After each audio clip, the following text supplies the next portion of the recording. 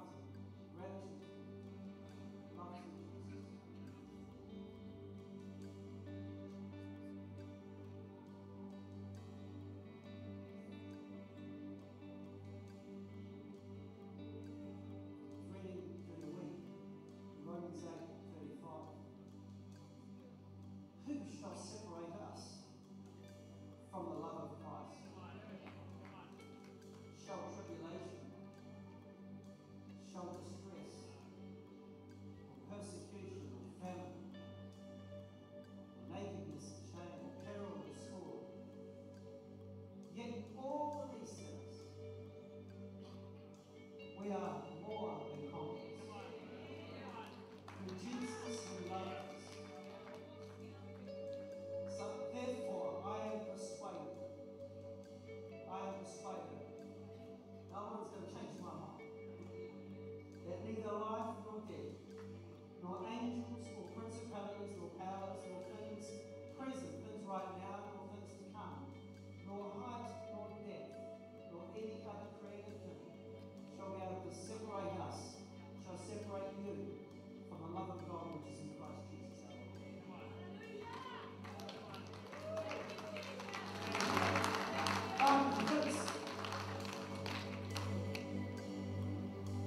In other words, I'm not just in my little place where I'm just easy swayed. I'm convinced. I know Jesus. I know His love. I know Him personally. I've heard His voice in my heart. I've heard His touch upon my heart. So it doesn't matter what is going on. It doesn't matter if people try to shame me. It doesn't matter if I'm lacking in a part of my life. I know that nothing can separate me from His love. Even though I may not have enough, even though people around me might have done things to me or shamed me, or I'm in a place of famine, I might be persecuted for my faith, I am still more than a conqueror. The righteousness of God. That is the faith, that is the Jesus that we serve. More than conquerors. I'm not just getting by. I am more than a conqueror. I might be in a place where my circumstances are very bad, but yet inside my spirit, because the Spirit is connected to the God everlasting, I am alive.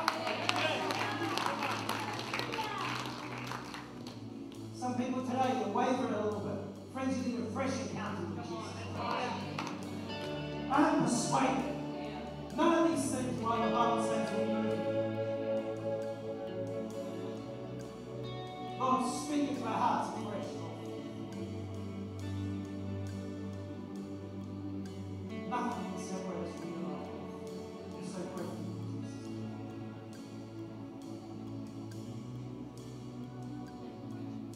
Mind just your hands, just take a couple of moments. Just talk to Him. No words, no voice.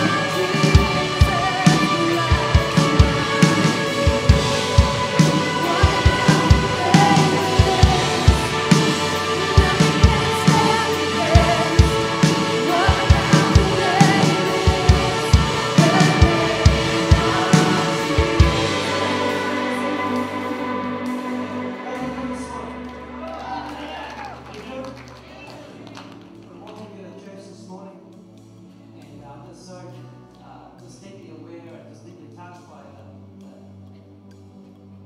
I don't know the words fail.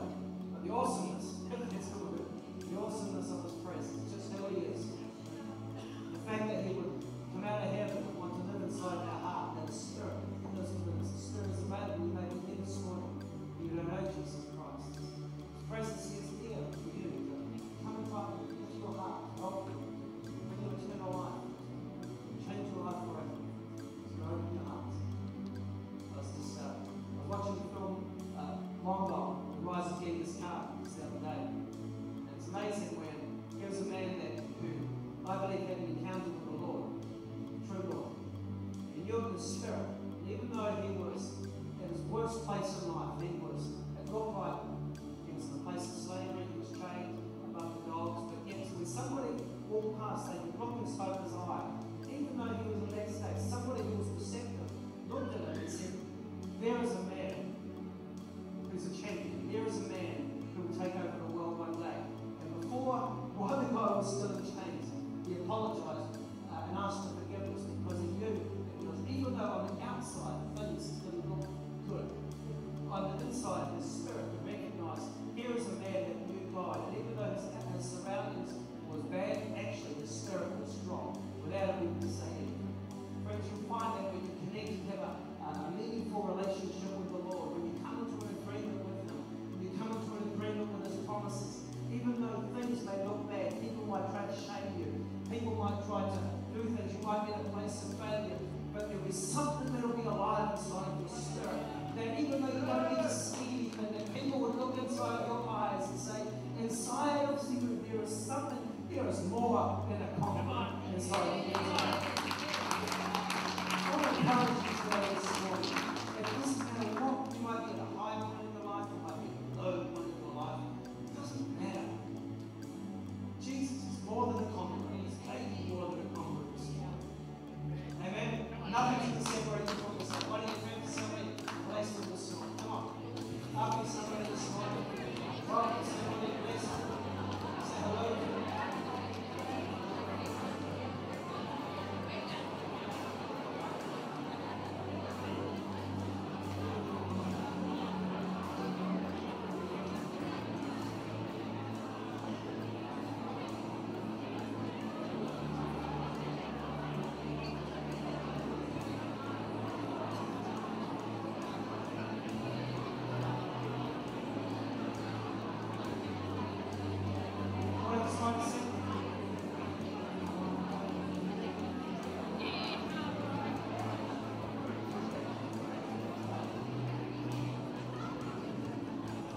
A very warm welcome to you this morning on this beautiful welcome. So welcome.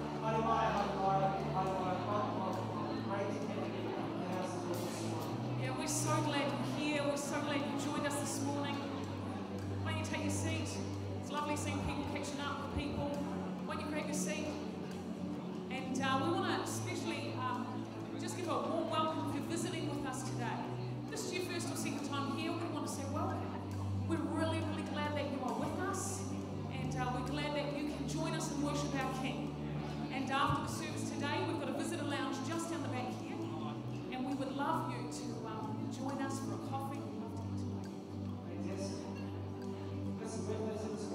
Yeah, if you've had a birthday this week, whether you're part of, whether you attend here regularly or you're visiting, we want to celebrate with you. So birthdays, mate, give us a wave. Girls are coming. Happy birthday. Awesome, Steve. Another one down the back here. Two down the back. And what about wedding anniversaries? We love to celebrate. Megs and Peter, how many years, Megs?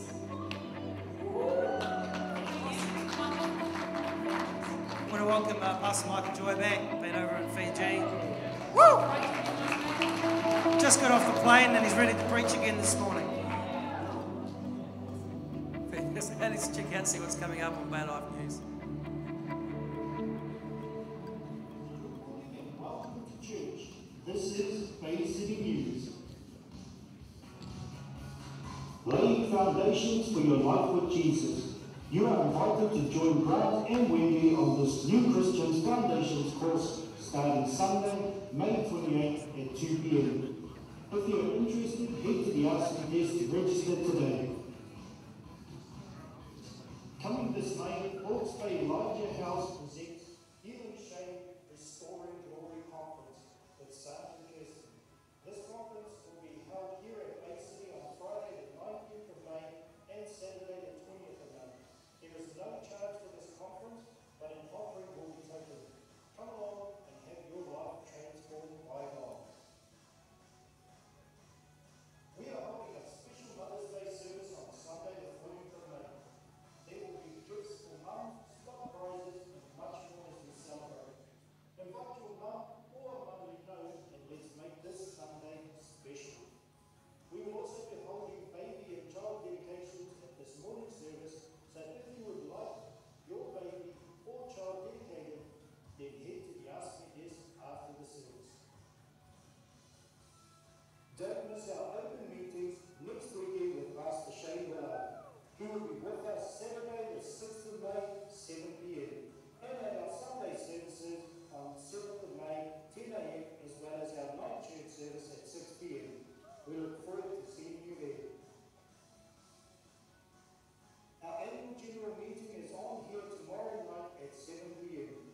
This is open to all Bay City members and intended members. Come along and hear about the great things God is doing at Bay City. Join us tonight in Central Hawke's Bay for our evening service. Doors open at 5:30 p.m. We look forward to seeing you there. This August we are excited to announce that Pastor Maldonado will be with us in Hawke's Bay for Supernatural Encounter meetings. Apostle Guillermo Maldonado is the senior pastor and founder of King Jesus International Ministries in Miami, Florida, USA. Apostle Maldonado moved powerfully in the supernatural, and these meetings are not to be missed. That's all for Bay City News. Enjoy the service. Fantastic. Apostle Maldonado is going to be absolutely off the chart.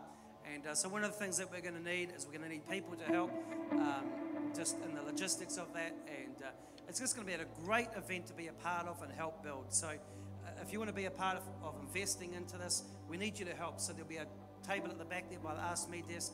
Please just go and have a look. We need people to serve in all sorts of parts, but we're also going to have people from other churches be involved in helping as well, because it's going to be a blessing to the Bay, and other pastors have already expressed that they want to help support logistically. And so if you've got it in your heart, love to come and see us down the back there. It'll be fantastic. Also, tomorrow night's AGM will be another important one. We're going to have another option in front of us again right now, so as well as presenting the AGM, how the church has gone over the last year, going to be looking at another opportunity as well. So come along, we just want to have a chat about that, and it's going to be fantastic. Fantastic. Hey, just if you're here and you are the parent of a primary school age child, then this notice is for you. Your children today will come and they'll bring you a notice that's really important. You read it. In the vein of our theme this year of empowerment, we want to empower you as parents next weekend with a great opportunity, and that is when Pastor Shane Willard is here. We are providing care for primary school age children at the night meetings. This is Saturday night and Sunday night. Now, this does come with some boundaries and some guidelines. And so you must read the information, so there'll no longer be somebody at the back looking after children. Okay, so if you have children that's outside of those age groups, you'll need to work that out and work out what you're going to do. But we've got a team of people that are going to open up the kids' church. It will not be a kids program. They won't be running around in games. So it's going to be a quiet movie. And we look forward to you bringing your kids, signing them in, so they won't be able to come unless you've signed them in. And you won't be able to get them back either. You may not want them back. You may not be able to get them back if you don't sign them out. But there are, so please read the guidelines and pass them on to other people. So people from other places, but also welcome if your children are 5 years old or year 1 to 6. We're going to open that up. We want to empower you as parents to be able to come to the meetings and get all you can get from the Lord. Fantastic. And just a shout out to Tahi, talking on the theme of empowerment. Tahi got a bunch of guys out here yesterday morning, so every Saturday morning he's going to empower you physically.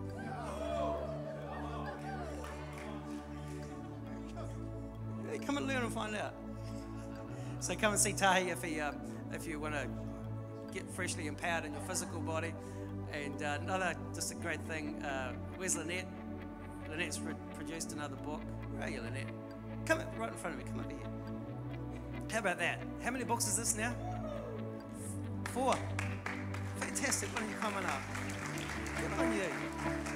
She's clapping. She needs a book. She was clapping as well. Why don't you just tell us quickly about your book? This is, thanks David for asking me up. This is my 4th book, Encounter Nuggets of Gold, and it's aimed for children 9+. The reason we did that so it could get into schools and libraries, but it's actually for all ages. I had a neighbour, she's not a Christian, she read it to her 5-year-old son and sent me the most amazing card. And so whoops, I better eat this thing. It's full of illustrations, and it's going to be at the back there later. It's $20 a book, same as each other book. But it's made up with 8 stories, and it's introducing the true storyteller. And it's all about him, Jesus, but he's the true storyteller in this book. And he's the one who introduces you to the next 7 stories as the carpenter, the beekeeper, the potter, the power source, the orchardist, the farmer, and the fisherman father. And it gives glory to him. It's not about me. I'm just enjoying putting them together. Thank you so much.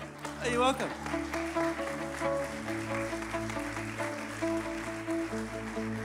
David talked in the Psalms. He said, I will tell the stories of your faithfulness from one generation to another. And so it's just great to see God's faithfulness in your life and just the faithfulness of God and so many families here today. And so good on you. Well done. Are you ready to give this morning? Why don't you just close our eyes and bow our heads this morning? Heavenly Father, we thank you so much for your goodness to us. We thank you, Lord, that you are our great shepherd, that you lead us, that you guide us. Lord, that you lead us beside still waters, that you provide for us. Heavenly Father, today, Lord, as we come to bring you our offerings, we bring you our tithes and our gifts, financial gifts this morning. Lord, we say thank you so much, and we put our hope again, and we put our trust afresh in you, that you would provide for us today. Thank you for the opportunities that you present to us and the opportunities that you will present to us in the future. Lord, we thank you so much for your goodness. We thank you for the gift of your peace. We thank you for the gift of your provision. So, Father, now we just offer this offering to you, and we say thank you so much. We bless your wonderful name this morning. Let's just stand and worship this morning as we give, and Pastor Mike will come up soon and bring the words. Come on, stand. Let's worship him one more time. What a wonderful name it is.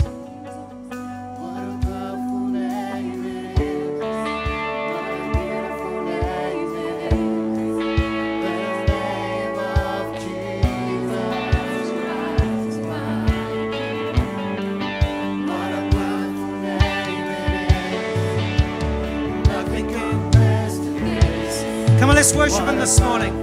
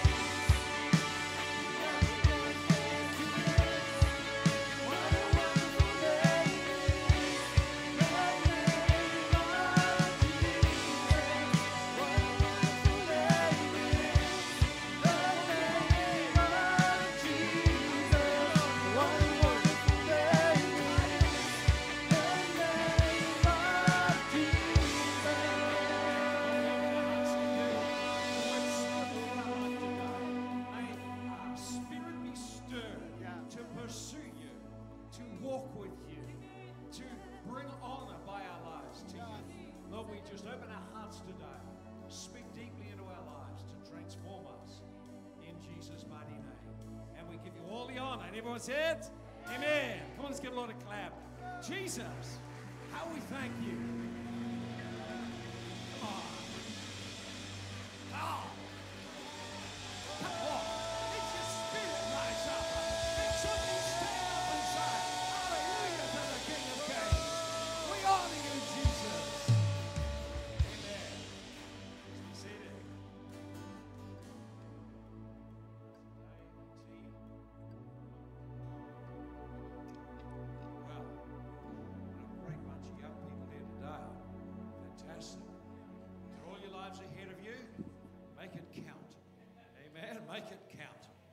make our life count. I want you to open your Bible with me in Genesis chapter 3, verse 7 to 10. I want to pick up a theme that I have been sharing with you. This is something that God has been really speaking into my own heart, and so I've been learning, and I went through an experience just about a week or so ago, and I felt, oh God, I just know nothing. This is horrendous, Lord. I'm starting to see a whole new dimension of the story of salvation through the Bible in a way I'd never seen before. And I want to open up some of those aspects to you. But today I want to share, last time I spoke, I was speaking on honor and shame and how Jesus took our shame. And this time I want to share with you and speak with you a message called Seeking Honor from God. Seeking honor from God. It was a scripture the Lord gave me about 2 weeks ago, and I just didn't feel to put it in the message, and as I've spent time thinking about it, then God has opened up a lot for me on it. And I believe you'll be challenged. Challenged in how you're doing life. Challenged in the way you think about your life and about eternity. So we're going to read in Genesis. So let me just open with a couple of thoughts. The Bible tells us in Psalm 104 verse 1 that God is clothed with honor and clothed with majesty. So if you could see him, the Bible says he dwells in immortal light. Such glory, it would overwhelm us if we saw it. And often what happens is we reduce God in our imagination down to something manageable, something that fits in a box that we feel safe with. But our God, the Bible says, is clothed with glory, clothed with honor, clothed with regal majesty. Have you ever been or seen, when there's a coronation takes place of the Queen many years ago? It was filled with majesty. Everything about it was majestic. You can't help but feel some awe when you're in such a place. But how much more is our God, clothed with glory and majesty? And the Bible tells us you are made in his image. If the God who made us is full of majesty and glory, and we're made in his image, we're made for honor. We're made for glory. You're made to be something. You're made to be something amazing. You're saying, I can see there's a flatness, eh? A lot of people don't believe that. See, a lot of us, because of our experience in life, don't see who we are. So if you don't see who God made you to be, and is now positioned to be, you live out of the old, and you won't come into and step into the glory that he has for us. In Psalm 8, for example, verse 5 and 6, it says, what is man that you think about him, that you're mindful of him? Well, the Son of Man that you visit him, he said, for you have crowned him with glory and honor and made him to have dominion over the works of your hands. You were designed by God to carry his glory. You were designed by God to be a person of honor, a person of great honor, a person of influence and substance, a person who is called to represent God in the earth, to carry the weight of his presence and authority and make the earth a better place. That's what we were designed for, a relationship with a God full of glory. And so to represent him, we need to be men and women of honor. If you want to represent God, you must carry yourself with honor. And for that to happen, we need honor restored to us, because we read tragically in the Garden of Eden, we find how Adam and Eve lost the honor and lost the glory. We read in verse 7, after Adam and Eve decided, now there's many ways you can look at it. God gave them a boundary. They broke the boundary, broke the law. But because God had blessed them with such honor, his expectation was they would honor him and be appreciative. Instead, they were disloyal. And so the Bible tells us they lost their honor. That's what it says in verse 7. It says, the eyes of them both were opened, and they knew they were naked. See, before they were naked, but such a glory of God was on them, they were totally no shame. They were transparent. They had such an amazing life. And yet here after they sinned, the eyes of them both were open. They knew they were naked, and they did something. They sewed leaves, fig leaves together, and made coverings for themselves. Such was the effect of the fall relationally that a deep shame came around people. When God came to fellowship with them and to talk with them and walk with them in the latter part of the day, as he'd done every day, they hid from him. And Adam's response when God found him out was, I was afraid because I was naked and I hid. And so I won't develop it today, but there are three emotions which men experience that God never intended us to experience. The first one is guilt. The knowing inside I have done something wrong, I've violated a law. Guilt is a major driver of people. Secondly, shame. Instead of being a person of honor, now they carried a deep shame. The message of shame is not I've done something wrong. The message of shame is there's something wrong with me. And shame causes us not only to want to hide ourselves because of the fear, but it also causes us to be covered and disconnected socially. And then finally, fear. Tremendous fear. I'll develop this another time when I share with you what the message of the gospel is. But essentially, as we'll see, there's been a search from the beginning of Genesis, from that point, for people to cover the shame and regain the honor. And I want to talk about that because you and I are committed to do that. In various ways, we will try to conceal our shame and try to find honor. And that's true of all people, and particularly all cultures. So I want to look at how people go about seeking honor and what God has to say about that method. There's nothing wrong for you to seek honor. It's how you go about it is the key issue.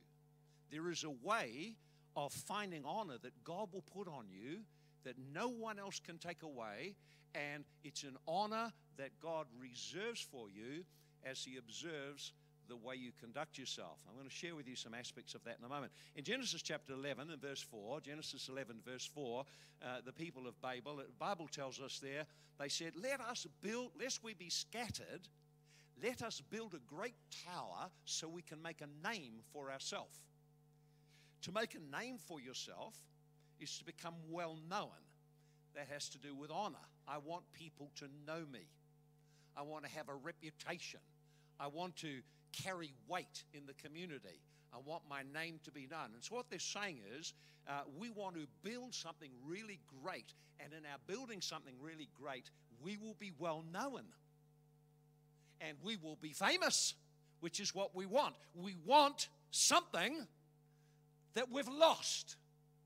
And so they built the Tower of Babel, and you know the story, God came to scatter them. The problem was, in their heart was a deep sense that there's something missing and we need to do something about it. So essentially, when you look at the cultures in the world, we live in a Western culture. So our Western culture is dominated by guilt and the search for innocence. I don't want to break the law. I don't want to be found guilty of anything. But cultures in the East, where we go very frequently, the key driver of the culture is shame and the search not to lose face, but to gain face. And then in other cultures in the world, you find fear is the driver. People are afraid of the spirit world, and so they are driven to find power in some way. And as I'll share with you at another time, the gospel addresses every culture in the world. Every culture in the world, God has a message to restore them, but each culture needs a different response. And of course, the West now is changing because people have come from other cultures, and as believers, we need to understand the full message of the gospel of Jesus Christ so we can share it. And I just feel challenged to put the message together on that. But let's have a look at how do people seek honor.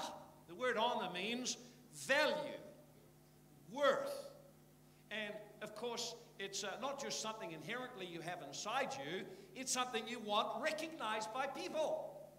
It's no use having a lot of honor if there's no one to recognize that. So honor, as well as shame, has to do very much of the value that is placed upon us relationally in a community. So someone who is of great honor in the community carries weight. Their voice carries weight. You'd also know of someone who's caused a disgrace, and their name's in the paper, and brought shame not only to them but to their family. And so I can remember not to mix with that boy. That family's no good. You know that? So in other words, there was a shame sitting upon the whole family. And that's happened to the human family, is there's a shame. We somehow sense that we're defiled. So people try to overcome it, except they don't do it God's way. So what are some of the ways and you recognize these because you've tried them. Or you know someone who tried them. Or you probably know someone who's trying them pretty well right now or recently. Yeah. So self-promotion. So we try to promote ourselves. We do everything ourselves. We talk about ourselves. We try to dress ourselves up. In fact, Facebook is full of self-promotion. Selfie. It only doesn't really recognize, it doesn't represent what the life is really like. It's just a spot that highlights self. And it's great to do it, sure. But unfortunately, people seek to find their identity through that. And of course, self-promotion. The other thing is competition. We compete with others. And this is very true in the culture of Jesus' day. Honor came by competition. They believed there wasn't enough honor to go around. So if there's not enough honor to go around, like there's not enough money to go around, then I have to compete for it. I've got to do something to get the honor off you and get it onto me. So in Jesus' day, and I'll touch on this and talk a little bit more about this another time, in Jesus' day, the Pharisees, as we'll see in a moment, they competed with one another for honor. And they played games in public. And what would happen is someone would do something and they'd be challenged. And the moment they were challenged, they had to come up with a reply, and the public decided who was the winner, who carried the honor out of that engagement, who lost honor and lost face. And that's what they did all the time. So when you read of Jesus' encounters with the religious leaders, they were all honor encounters. They weren't interested in information. They were wanting to ask him questions too difficult to answer. And the more I've seen, the more brilliant he is in how he responds. He had a brilliant mind. He was deeply versed in Scripture, as well as knowing the heart of God. The spirit of wisdom was on him. He had an answer for every situation. So competition. So we find people compete. People try to gain honor by getting money. If I just get enough money, then I'll be someone. So, and it's all about being someone, being recognized. It's not enough to have money if people don't know you got money. Okay? And so money or possessions like cars or vehicles, people get it and they want to show it off. And they want to show it off because why? They want people to admire them and say, ooh, and see, they're getting honor. And so this comes into all sorts of aspects of life. That's why people boast. And they don't, I did this and I did this. And what are they doing? They're longing for honor. There's a deep brokenness inside and a searching to get what they're looking for from people. People can't give you enough of it to satisfy you. And when you just think you got it, then it's taken away from you. That's the problem. And so people try to extract it. They try to get it from position. For some people, having a position causes them to feel honored. In other words, they're drawing their honor from the position. Now let me tell you something. If the position is what gives you honor, the loss of it will disgrace you. And if position's what give you honor, you'll use your position to get more honor. You'll use people to get more honor. That's why when you come into the church, you've got to abandon the worldly ways of getting honor. There is another way which we need to embrace. Get the idea? So position, power. The power, having power to be able to make decisions and control how things work, that is one way that people seek to find honor. So in some cultures then, if you're the witch doctor or sorcerer, you are the most honored and feared person in the community. But you bring this into the church and now people want to have power ministry so that people will admire them and honor them. See, the motivation is wrong. Something at the core is looking in the wrong place for the honor. Education, people will, they'll tell you all the degrees they got, tell you all that. You've ever been with someone who's a smarty pants? What are they doing? They're looking for honor. They want you to be impressed with their education. We're to be impressed with the people who love us. You can be a smarty pants and know as much as you like, but if your knowledge puffs you up, love is what builds up. So there's all these kind of things that people use. People use good works, people use spirituality. And now of course, this gets nearer to home because in the church, people want to appear spiritual. Why? It's true. So therefore, God told me this, God told me that, God told me, God's talking to me. Now, God talks to us, but not like that. And so often that has inside it this thing of trying to persuade you I am really spiritual. So you will do what? Isn't he spiritual? You get the idea? It's a pull for honor. It's self-promotion. And of course, we promote ourselves. We've got to sustain it by having more and more things. People can use their children are their source of honor. Let me tell you this, that's a bad place to have your source of honor. Because that's your source of honor, it could also be your source of shame. And just when you think you're doing really well, they do something so dumb. If you're a mum, you try to protect and cover up because your whole identity's caught in this thing. So it's a real challenge for women, of course. If your identity is caught in your child, you're in trouble. Because now you've got to control them and you can't actually train them for God. You've got to control them so you'll look good. Whereas really we train them so God looks good in their life. Yeah. You know, you're all getting quiet about this. So people use sports to get honor. They use competition in sports. In many cultures, war is the way people get honor. So the big deal is how many people did you kill? What battles did you fight? All those kind of things. Another way that people get honor is by titles. I want a title. Once I've got my title, now you must all use the title. Because I need the honor. I need to use you to acknowledge the title so I will feel honor. Can you understand this? What it's all about? Oh, now you can find that in so many different places, can't we? Privileges, and other people want perks. For them, perks is the thing about if I've got some perks or privileges, that's the way I'm honoured because I've been here a long time, you know. I should have something. Been in this church a long time. I should be recognised by now. Oh, really? Should you? That's why you're not. Because that's what you need. And you use people to get it. And that's not the way of the kingdom. Not the way the kingdom works. Another way that people try to get honor is by being critical of others. It works like this. If I can put you down, guess who looks good? See? That's why people criticize and gossip. Because if you can gossip and tear someone else's reputation to pieces, murdering their reputation, I would never do that. See, there's that self-righteousness and pride. Get the idea? Well, there's so many ways. So let's just talk about what Jesus had to say about that. Matthew chapter 23. Matthew chapter 23. Jesus had a number of things to say. In fact, as I start to realize that Jesus came, partly why he came was to confront the whole false honor, false shame system in the culture. He challenged it from one end of his ministry to the other. And that's why he was killed in the end. They stopped trying to argue with him because he always won. So then the best thing we can do is kill him. And that's why they sometimes do that over in the Middle East right now. If you do something dishonest there, they want to kill you. You think how Jesus started his ministry, he starts off and he's all wonderful, you know, preaches, oh, lovely message. Oh, he speaks so nicely, so anointed, wonderful. But wait a minute. Where did he come from? Well, he comes from, what's this?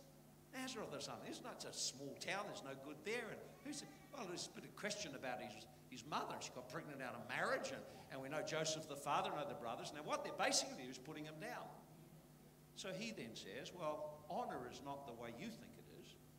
This is how God deals with people. He said, in the day, you think you're so important, you're the children of Abraham, but in the days of Elijah the prophet, well, there was someone who wasn't a Hebrew who was healed of leprosy. And there was a widow who wasn't a Hebrew either, and she was miraculously provided for. So basically what he's done, they've challenged him and he slapped them back.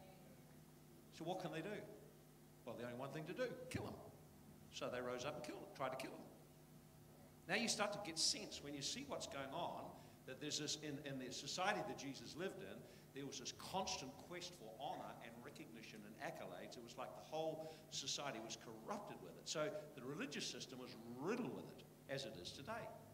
And so notice, let me read some verses in Matthew 23, verse 6 to 8.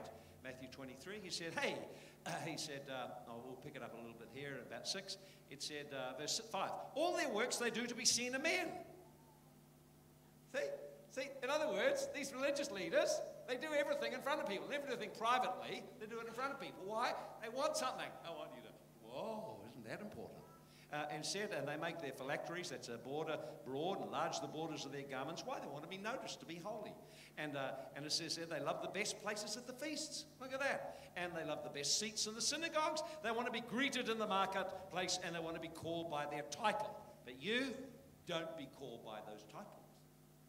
So you see, Jesus is confronting that they wanted the best places, they want to look good, they want to be honored, they want to be recognized, and he said, this is not to be so among you. That's not how the kingdom operates.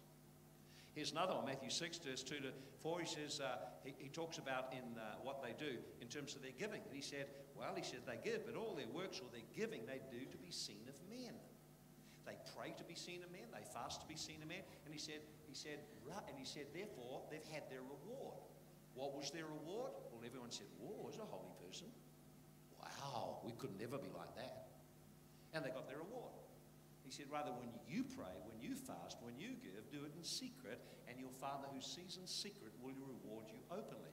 Now, notice here, the word reward also carries with it honor. So there's an honor God will give if you do things his way. There's an honor that doesn't come from God if you don't do it his way. So we can choose the temporary honor of people or the permanent, lasting honor and valued honor of God. And that's true for all of us. All of us in our life are going to pursue a course that will seek to be honored and valued and thought we're smart people by men, or to be a course to be honored by God. If you seek a course of life to be honored by God, it will bring you into conflict with the culture. Because the culture values things that God does not value. And God values things that the culture doesn't value. So when we determine we're going to be a follower of Christ, one thing it will do, it'll put us in conflict with culture. And that means you're not into the message of tolerating everything, you're into living differently so we become men and women of honor before God. I'll show you some practical ways that happens. Let's just keep pulling apart the false honor system. I want you to see in John chapter 12, John 12, verse 42 to 43. John 12, verse 42 to 43. You find them all there, and they start to just leap out at me. Is that? It said, verse 42, nevertheless, among many the rulers believed in Jesus, but because of the Pharisees did not confess him, lest they should be put out of the synagogue, for they loved the praise of men more than the praise of God. Now notice a problem that began to grow when Jesus was ministering. People believed in him. However, following Jesus, there came a shame with it. Because the way that they got everyone to conform was they would put public pressure. So anyone who didn't toe the line was put to public shame. And in this case, they put him out of the synagogue. Which meant, now the synagogue was the central place of the community. It was the gathering place of the community. All your business connections were there. The people that you met that formed your life were all there. So to be put out of it socially put you back in a major way. So you understand now that the Pharisees, who were jealous of Jesus and jealous of his honor, jealous of his following, anyone who became a Christian or follower of Jesus, they put them out of the synagogue. So here's many people, because they preferred the honor of men, refused to follow Jesus openly and face the shame of following him. So there is a shame which is due to people sinning against us. There is a shame that comes about because of things we've done, but there's another shame that comes, and it's not a real shame at all. It's a false shame. It's one that's put upon you when you determine to follow Jesus. There's a ridicule, there's a contrary thing comes against you. You're the only one, you do stuff differently, you're weird. So weird is a way of socially rejecting you so you'll conform because you don't want to be weird. I want to belong, I want to belong. You know, that kind of stuff, yeah? See? And so Jesus said, if that's what's driving you, then you will seek to please men rather than please God. Oh, getting all quiet now, isn't it? Eh? Well, we're still pushing apart the false honor system, and as soon as you try to push it apart, let's have a look at John chapter 5. John chapter 5. And in John chapter 5, you find Jesus speaks on it really, really clear. He says in John chapter 5, and we pick it up at round about verse 41, and verse 41 to 44, he said, I do not receive the honor of men. In other words, he says, I don't care what people think. My life is not motivated by getting people to like me or approve of me. That's what he's saying. I do not seek it. For some people, they seek that. They want people to like them. Young people, this is where the greatest pressure comes in your teen years, when you're vulnerable, starting to step up and start to stand out and move into the adult world. You need people around you who bring a strong pressure to be a godly person rather than people who pressure you to be like the crowd. And so Jesus said, I don't receive honor from man. He said, I know you. You don't have the love of God, and you have come in my Father's name, and you don't receive me. Another comes in his own name, you'll receive him. See, there's that false honor again. How can you believe who receive honor from one another and do not seek the honor that comes only from God? Now, you notice Jesus' response to the false honor system. Basically, he says, I don't buy into it. I don't buy into it. Not in any way whatsoever. And he says, not only that, if you buy into pleasing people, then your faith will be eroded. How can you believe who are seeking to please people? How can you lean on God and trust his faithfulness if you're trying to please people and keep them happy? Get the idea? He's saying, how can you lean into God? How can you receive the honor only God gives if you're trying to please people all the time? He said it's impossible. It will erode your faith. And so the battle people have is really a battle of faith. Can I trust God to establish honor in my life, or do I seek to get it from the world by their recognition of me in some way? That's what it comes down to. And that was what Jesus challenged them all about. And so when they tried every way to put him down and couldn't, the only thing left is to kill him, have an honor killing. So here's some things about Jesus' response to the false honor system. Number one, he refused to yield to it. He just wouldn't buy into it at all. He said he didn't receive it. That doesn't mean to say that he didn't allow people to honor him. He did allow people to honor him. He's talking about the false honor system, which will flatter you in order to get something. He didn't buy into that at all. And so the second thing is, he taught that the false honor system will hinder your walk with God. If you buy into seeking to please people, make them happy, make them like you, you'll end up compromising your walk with God. Thirdly, he introduced a new honor system. Now this is the bit I haven't got time to develop. I just want to talk to you about how to gain the honor of God. Spend the rest of my time on that. But he introduced a new honor system. So not only did he attack the existing one, he brought in a new one. He brought in one called the kingdom of God. And it operates differently. So, for example, in Luke chapter 15, verse 1 and 2, it said, Then came all the tax collectors and sinners, and he received them and ate with them, and the Pharisees complained. Now, why did they complain? Because their system was that if you weren't right with God, if you had things wrong in your life, you had to get them right before you could be accepted. And for them, eating a meal together meant putting honor on someone. It was one of the main ways you honored people. You invited them for a meal. So Jesus used one of the honor things in the culture, having a meal with someone, to establish there's a new honor system. And here it is. If you're broken, if you're rejected, if you're despised, if you fail, if you're carrying shame, if you're carrying pain, nevertheless, Jesus welcomes you and will eat with you and welcome you to eat with him. And in showing you kindness, your heart will want to change. That's why you notice that Zacchaeus got converted without praying the sinner's prayer. How did he get converted? It's really simple. He recognized when Jesus said, Zacchaeus, I'm coming to your place for a meal. Now we would look and say, man, that's rude. That's just plumb rude. Just inviting himself for a meal and a complete stranger. What is that? But if you understand the culture, that a meal is the place of honor, and for someone of Jesus' stature to come for a meal with him, put honor on the lowest person in the community. Jesus constantly did that, put honor on the lowest person. It's like he loved to find the lowest one. That's the one I'll honor. Why did he do that? It's like he provoked something. He was provoking a reaction. Many times he did things to provoke and expose the false honor system. So what does he do? The whole town's out to meet him, and they're all full of some good people, no doubt, and religious people, no doubt. And here's this guy's the tax collector, the most hated guy in town, up a tree. I think I'll have lunch with him. Everyone's shocked. What are they shocked? How come him? He doesn't deserve it. See? Then Jesus goes into the synagogue where there's a woman there, and she's humpty-backed, she's defiled, she's broken, she's tormented by a demonic spirit, her life is wrecked, she's totally disabled. And who out of all of the people in that fine, upstanding community of people worshiping God did Jesus choose to reach out to? That's the woman.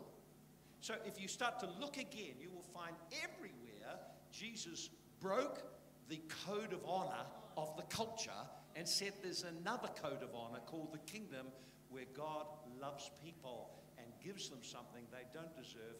Why? Because, and I'll explain it in a moment, you see, it's just, you think, oh God, you're just amazing. See, here's a thing in the culture of the Middle East, that the family has a family name, and the family name could be an honorable name or a dishonorable name. And so if the family's very rich, very wealthy, very influential, it's got an honorable name. And they help everyone else. That's what they do. If you're really honorable and wealthy, you help people. It's called patronage. And in turn, they respond by giving you loyalty and gratitude. And they're there for you when you need their services. See? Okay. Now, so that's what I like in the culture. Now, the head of the family is responsible for the honor of the family. So, in other words, he upholds the honor of the family. And in the family, no one competes with one another for honor, because the honor of the father is on the whole family. And so instead what they do is they work to expand the family honor. Because if someone expands the family honor, everyone is going to get blessed out of this. But out in the public, they will compete with one another. So bearing in mind then that the family father then has to preserve the family honor. Now, have a look at what God did. Adam, the son of God, dishonored the family.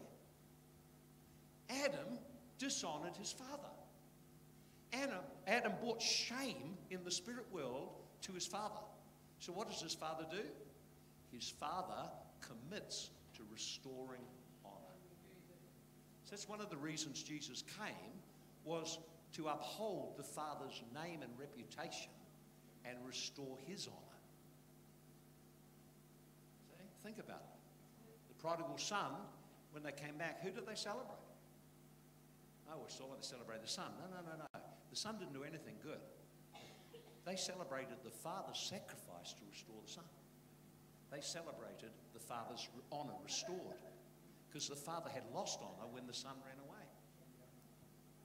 The father was shamed by the actions of the son, but the father committed himself to restore the son, to give honor back where honor had been lost. So you think about this. God is committed to restore honor to you that was lost, either by what someone did to you or by various things. So Jesus brings in a new honor system. And he totally rejects the old honor system. In Matthew 28 and verse 25 to 28, he says, in the honor system of the culture and the world, those that are great lord it over and rule over others. In other words, it's a hierarchical system where there's positions and ranks and they boss the people under them. He said, it shall not be so among you. The kingdom of God is not a hierarchical system. The kingdom of God is a collaborative system. If you want to be great in the kingdom of God, then you must serve.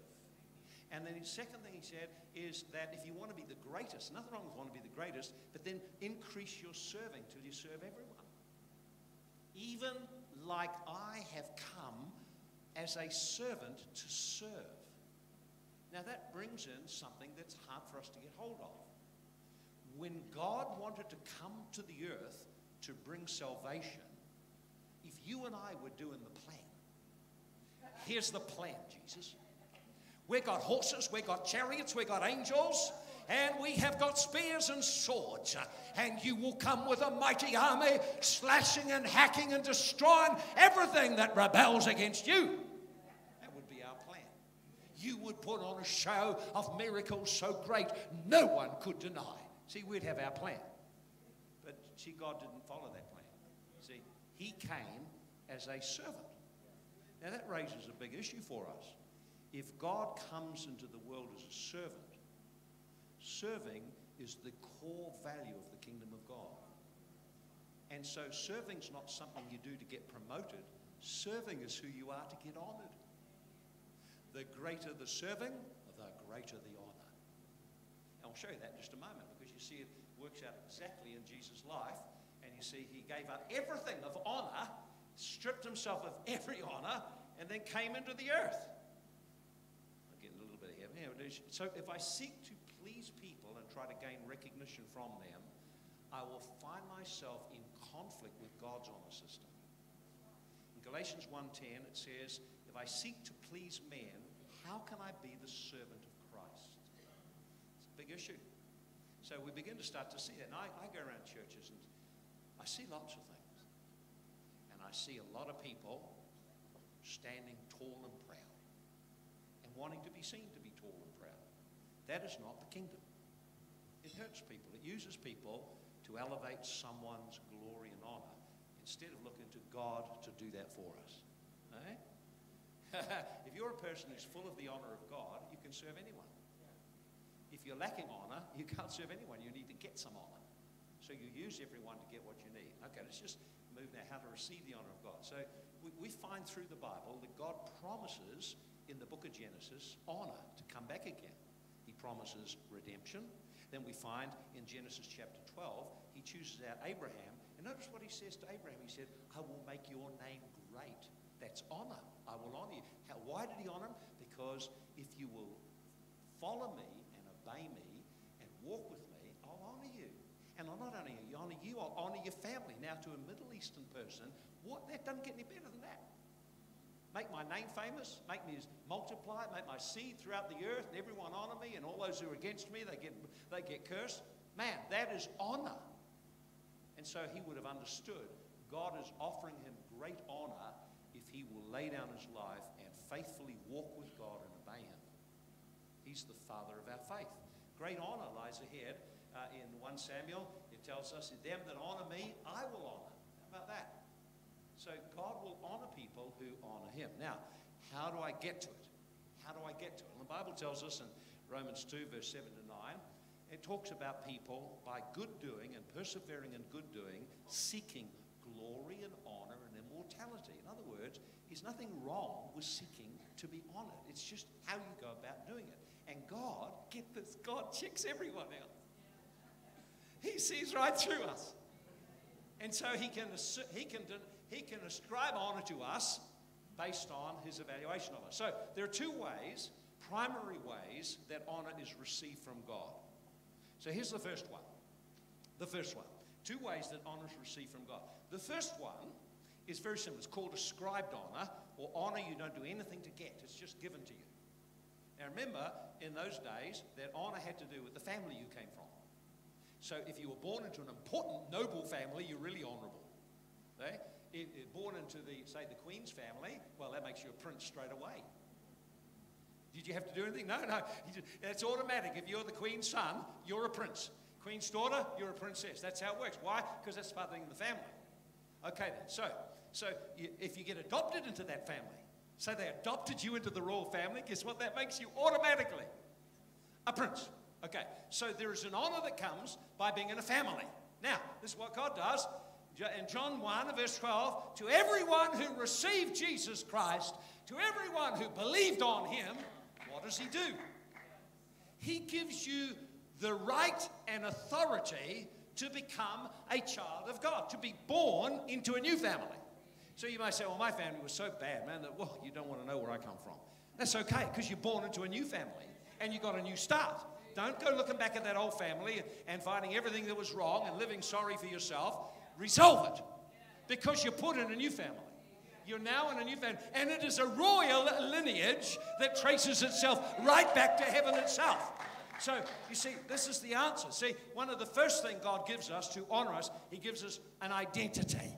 I'm a child of God. I'm a son of the living God. I'm called to rule and reign with him. I have an inheritance in heaven. I am blessed with every blessing. Well, how much more blessed can you get? The problem is we just don't believe it. See, everything comes by believing. So one of the first things when you get born again is to understand now and get to know who I am. Now I am a believer. Oh, people have plenty of ideas. Oh, you're a Christian.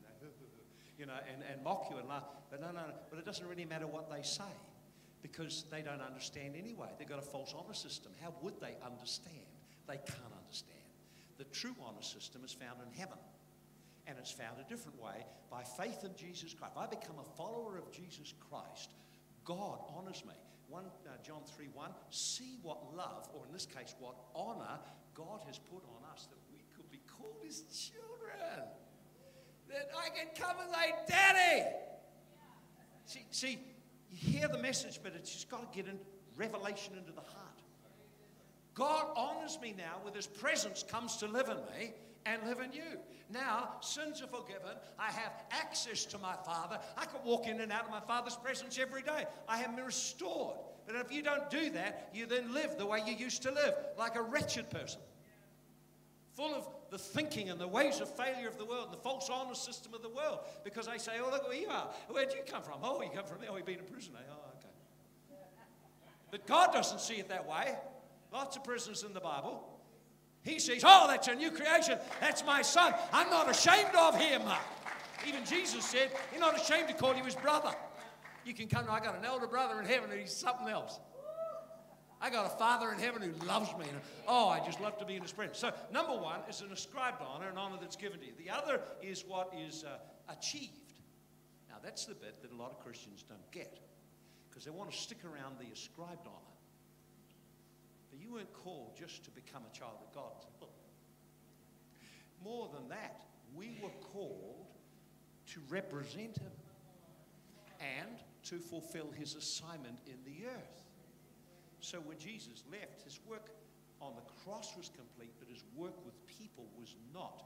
For that, he invites us not only into his family, but to participate in his mission. Every person. Oh, I'm not amazed.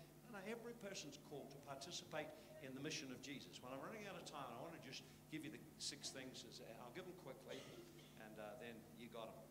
Then you can go away and meditate on them, and I'm sure the notes will be made available for you. Let me just pick it up in John 12, John chapter 12. This is a scripture that God just so opened to me. John chapter 12, verse 26. If any man serves me, let him follow me. And where I am, there will my servant be also. Of course, if you're following someone there, wherever he is, he'll be there also. If anyone serves me, him will my Father honor. So, how can I achieve, or how can I gain honor from God? It's by service. First, it's given to me to make me a child of God, and now God reserves honor for me based on my service as a believer. Now, there's a lot of nominal Christians here who really need to get this. You think you can just come to church and that's it. Oh, you are so wrong. There is a glory and an honor God has reserved for those who faithfully serve him. He says, notice what he says, them that serve me, them will my Father honor. So there's an honor reserved in eternity. Not all are equal in the resurrection. Not all are equal in eternity. There is an honor God has reserved. We find that in the parables Jesus taught. He teaches that as we use the talents and are productive with them, God honors us with an increase. And that's not only in this life, it's for eternity as well. So I start to look at that. So why does that so curious? It says, if any man serves me, let him follow me. I thought, why does he say that? That's so weird to say a thing like that. Then I realized, what he's saying is, it's important to develop intimacy with the Lord for service. Here's why. See, if any man serve me, let him follow me. Now, the word to follow means to be on the same road, walking the same path as someone else. But actually, in the context, they understood it like this. This is a rabbi inviting someone to be his disciple and follow him. What does it mean to follow him? Now, for us, that's all lost. But what it meant to them was, that meant every day you surrendered to his leadership, to his interpretation of how to apply the word of God to life. It meant you walk with him. You watched how he did life and you copied it. He was your model. Your goal was to become just like him. So that meant you listened to him. It was an interactive journey day by day where you listened to how he showed you to live life, and you lived life that way. See, in the West, we just want lots of revelation for revelation's sake. But in the Bible, revelation is to change how you live. It's to change who you are. It's to change you.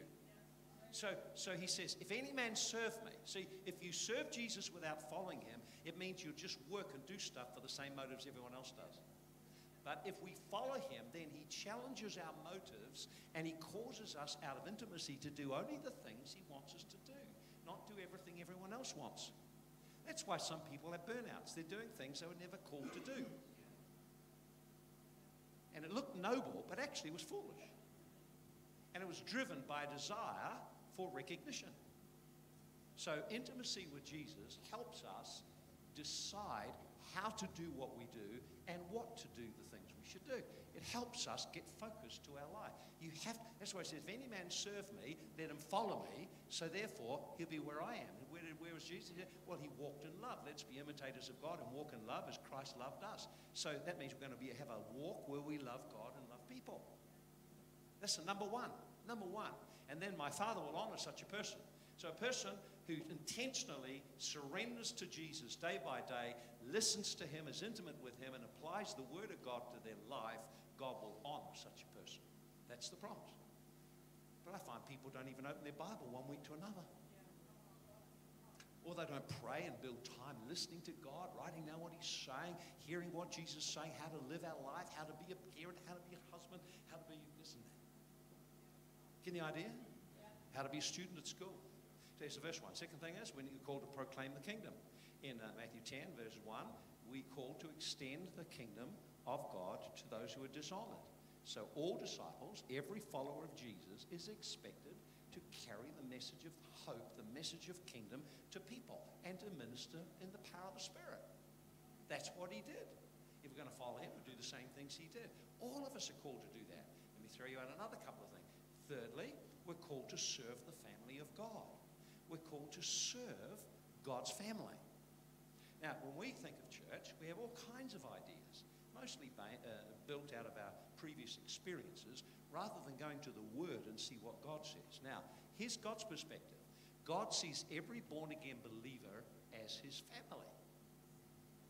Therefore, there's no competition for honor. Rather, Jesus redefined and said, not competition, cooperation. Honor one another. Learn to honor, highly esteem one another. Let this mind be in you, which is also in Christ Jesus. He said, not to think more highly of yourself than you ought, but to think soberly and to honor others and the gifts they have. We're to be a corporate community that encourages one another, not competes and finds fault. As soon as there gets that fault-finding spirit, you are looking for honor at someone's expense. And you're destroying the family of God. See, we're called to be part of a family. And to be part of a family takes effort to build that. So part of my honoring God and receiving honor from God is how I treat his family. Just like if you've got a child and someone goes and slaps the child, you've got a big attitude with that person. Whether they deserved it or not is irrelevant. You've got an attitude because of the way they've dishonored your child. And many Christians struggle with lives that are not fruit-bearing because we have an attitude to other Christians rather than honoring them, taking time to find what they're gifted at, helping them be encouraged in their gift, putting strength and visiting when they need to. That's what Jesus intends. You see, to be in the family of God or to be a son, in the Bible the word for son is the word ben, meaning to build the family name. So are you building the family name? Are you building the family first in your personal life? And secondly, what are you doing to build God's people? It's not a formal role, it's a heart for God, what's important to God. Any idea? Ooh. See, as I say, this stuff is really penetrates you. And of course, as we honor God's people, he honors us. We honor us. There's no one here who's not important. No one. You can't say there's no one important. The The Bible says our body, the greater honor is to the parts that are not visible. You can't see my heart, but I tell you, when there's something wrong with my heart, my life went into turmoil. So you can't see it, but it's important. So there may be people who are not on a platform, but they're important. They're important to God, and they're important to us, and they're important to our future. And so we look after one another and care for one another and honor one another by showing various acts of kindness or encouragement or building. Whoa. Okay, I'll give you a couple more when we finish. A fourth one is ministering to the poor. Matthew 25, verse 34 to 40. Remember, Jesus separates the sheep and the goats. It's the end times. And then he does that, and he said, I was thirsty, and you gave me to drink. I was hungry, and you fed me. I was poor, and you helped me. And I was in prison, and you came and visited me. And I was naked, and you clothed me. Notice what they say. Hey, when do we see you doing that? In other words, serving was so much a part of their life, they never even stopped to think about it. That's what they do. They help people. And he said, come, and of course what he says, come on my right hand, the place of honor. So notice, it's talking about the coming of Christ and honor being placed on people who help the poor, showed compassion to the poor. Why? Because that's the heart of our God. He reserves honor for those who help the poor. He reserves honor for those who build the church. He reserves honor for those who reach the lost. He reserves honor for those who build intimacy with him. It's getting so quiet now. I know you're thinking. It's really challenged me a lot. It's got me really thinking a lot about church and about God's plan. Here's another one in 1 Peter 4, verse 13 to 16. Another way that God honors us is when we endure hardship and suffering for Christ's sake. Now, our culture really loves pleasure. Doesn't want to be done. Don't want to do any sacrifice. Nothing hard. Turn up for another meeting. Oh, really? Why should I come? You see, but the Bible tells us in the book of 1 Peter, the whole of the book, the people that Peter was writing to, were all facing persecution for their faith. They were being rejected and shamed and imprisoned and beaten and treated shamefully. And in the midst of it, he says, if you suffer patiently and endure it with a good attitude as honoring to God, the spirit of glory rests on you. God will honor you. See? So you look in the Middle East, you see people, young people, dying rather than renounce Christ. We can hardly get up to pray. We face a different battle. Very real. But I find when I look at that, I say, man, those are people God will honor because they chose death over denial of Christ. But we can deny Christ in many ways. You know, when we're part of a body, that means we contribute. We're part of the family. When families have functions, family turns up. You know, in our family, if someone isn't there for an Easter or a Christmas or a birthday, what happened? Why were they not there? Something must be wrong. Or they couldn't make it. It must be something. And they'll always say why. Here's another one. I'll finish with this one here. Another thing that God honors us for is our commitment to grow personally. To grow personally. 2 Peter 1, verse 5 to 11 tells that we should add to our faith kindness and love and a whole number of things. It talks about adding things to our faith. And it says if we do so, we will ensure we don't fall, we'll ensure we're always productive and an abundant entrance to the kingdom of our Father. How about that? Here's the last one in John 15. Jesus said that he talks about bearing fruit. And he said, when you bear fruit, my Father is honored. So that means when we pray and our prayers are answered because we're built in prayer and fasting and faith in God, God is honored by our faith.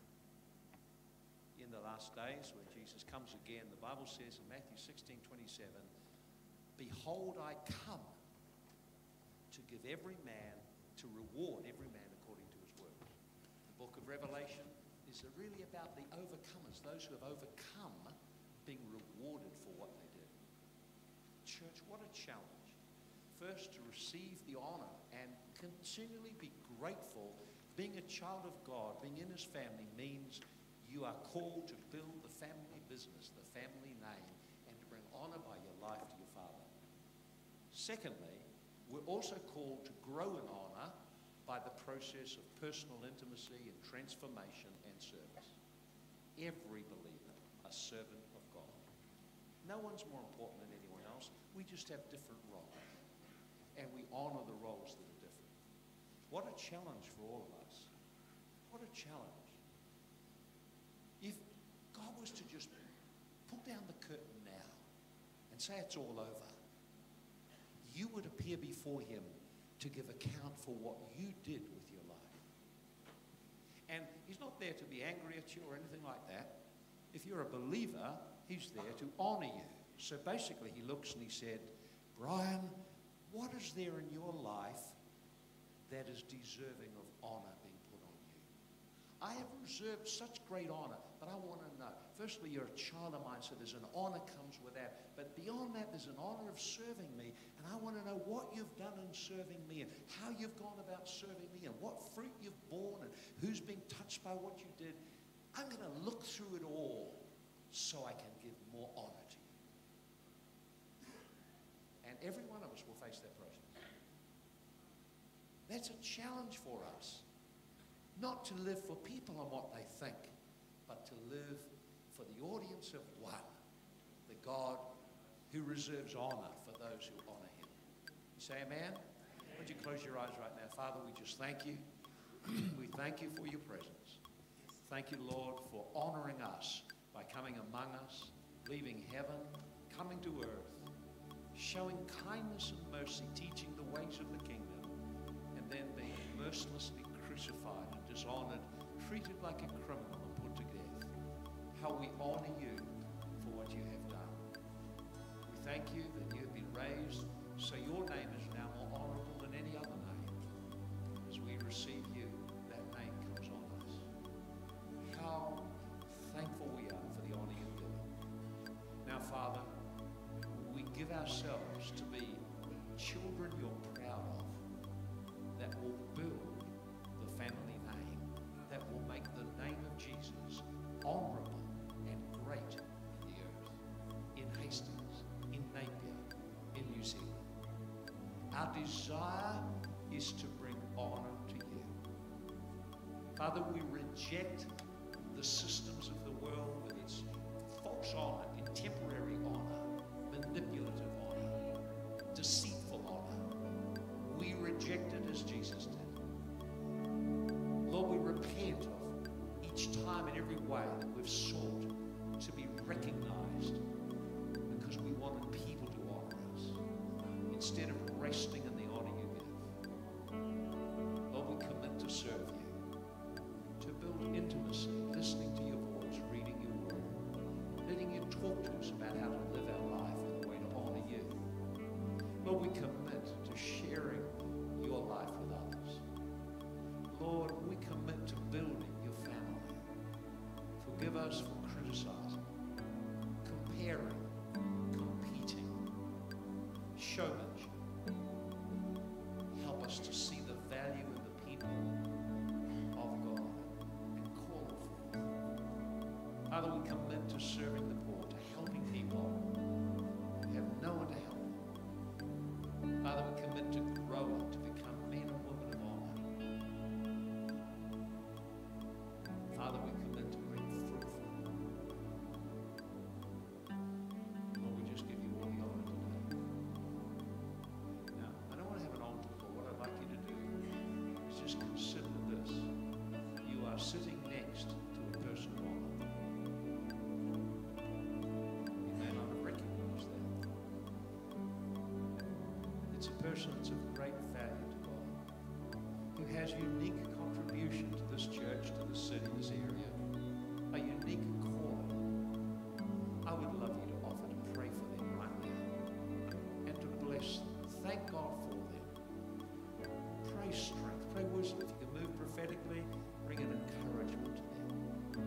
Even if it's your spouse, a member of your family, doesn't really matter. Everyone needs to be encouraged and valued. Because that's the kingdom. Would you do that? Just while this atmosphere is here right now, just do that right now. Just pray for the person next to you. Ask first of all, don't presume. Can I pray for you? Would it be all right to pray for you? Is there a need you have I can pray for? Can I just bless you right now? God bless you.